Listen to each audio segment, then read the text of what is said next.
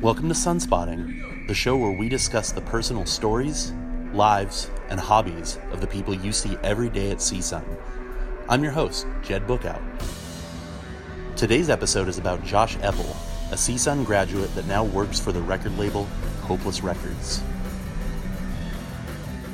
The first thing you need to know about Josh Epple is that his entire career is built on a foundation of lies. So technically I graduated in 2013, but I was offered a job 6 months before I graduated. I told Vagrant that I had already graduated. So I snuck out and would go to the minimum amount of classes I could a week for those 6 months to finish my bachelor's degree, while also having a job at Vagrant by making excuses that I was sick or family emergencies. It's not that those lies didn't mean he didn't work hard to get where he is, though. Epple spent time as an intern at Vagrant Records before becoming a full-time employee at Hopeless Records, a record label for major bands ranging from Sum 41 to Taking Back Sunday. He is now the head of promotions, which is a fairly serious shift for a former sociology major. To go into any room and talk to a human being and to get them to understand what you want, you have to understand what they want. So to get to know them is a huge part of sociology. Like if you were a social worker, you would go in and you would figure out what has happened to this person, where they grew up. You would take all of these facts in and you would determine what they should do or what they're going through based on all of these things. Epple hails originally from Lancaster, which is located in the Antelope Valley, about as far north as one can go before leaving LA County. He became obsessed with music early on in life, starting his own bands as a teenager, including the post-hardcore band Dead End Alaska, with whom he toured the country all without any label support. The only management these bands ever had, in fact, was provided by Epple himself. When I entered into bands, it quickly became, I'll be this guy. I'll be this guy who figures out how we get shows and how the money works and how everything else happens, because that's what I'm not. I started drumming like as soon as I joined a band, so I was not good at drumming, but I was like, I can do all of this stuff better than most people I know. So this is what I'll focus on, and this will be my biggest contribution to the band. Life wasn't always easy for Epple, though, despite what his cheery demeanor would tell you. Both my mom and my dad had issues with substance abuse. They got divorced. I got a stepdad who had issues with substance abuse.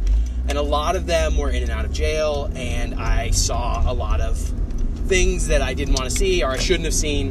And that is really what caused me to get into music, too. Like, I really just needed a way to not be home.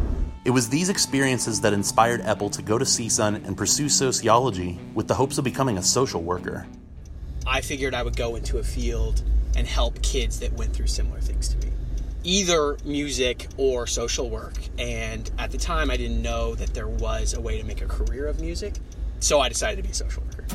By the time Epple reached his senior year, he was in a full-time touring band, managing 2 other touring bands, working as a gymnastics instructor, and attending CSUN full-time.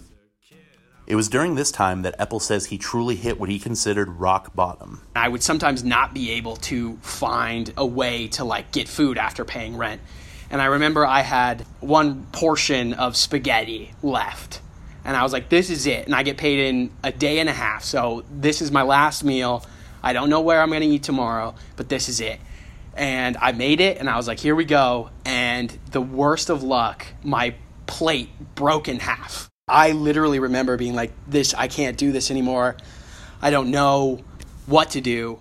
6 months before graduating, Epple happened upon an album from a band called Horse the Band, a metal band based out of Southern California that was signed to Vagrant Records, an independent record label.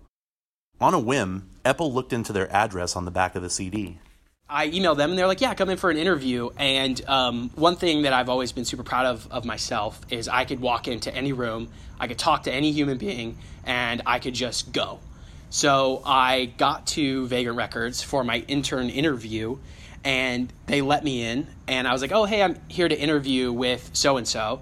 And they were like, oh, actually, she's not here. And I was like, oh, okay, what should I do? And they were like, oh, well, go and wait in the back. So I went in the back, and I introduced myself to all of the other interns, and we all started hanging out, and then the person never came to interview me. So I just came back the next day, and I just kept coming back, and I never got interviewed, and I never formally got an internship. Epple's roommate Kyle Smith, a former bandmate in Dead End Alaska, says that this kind of behavior was the best example of the type of person Epple is. Sometimes he's a mystery. You're not quite sure what he's going to be doing, but for the most part, it's a bit.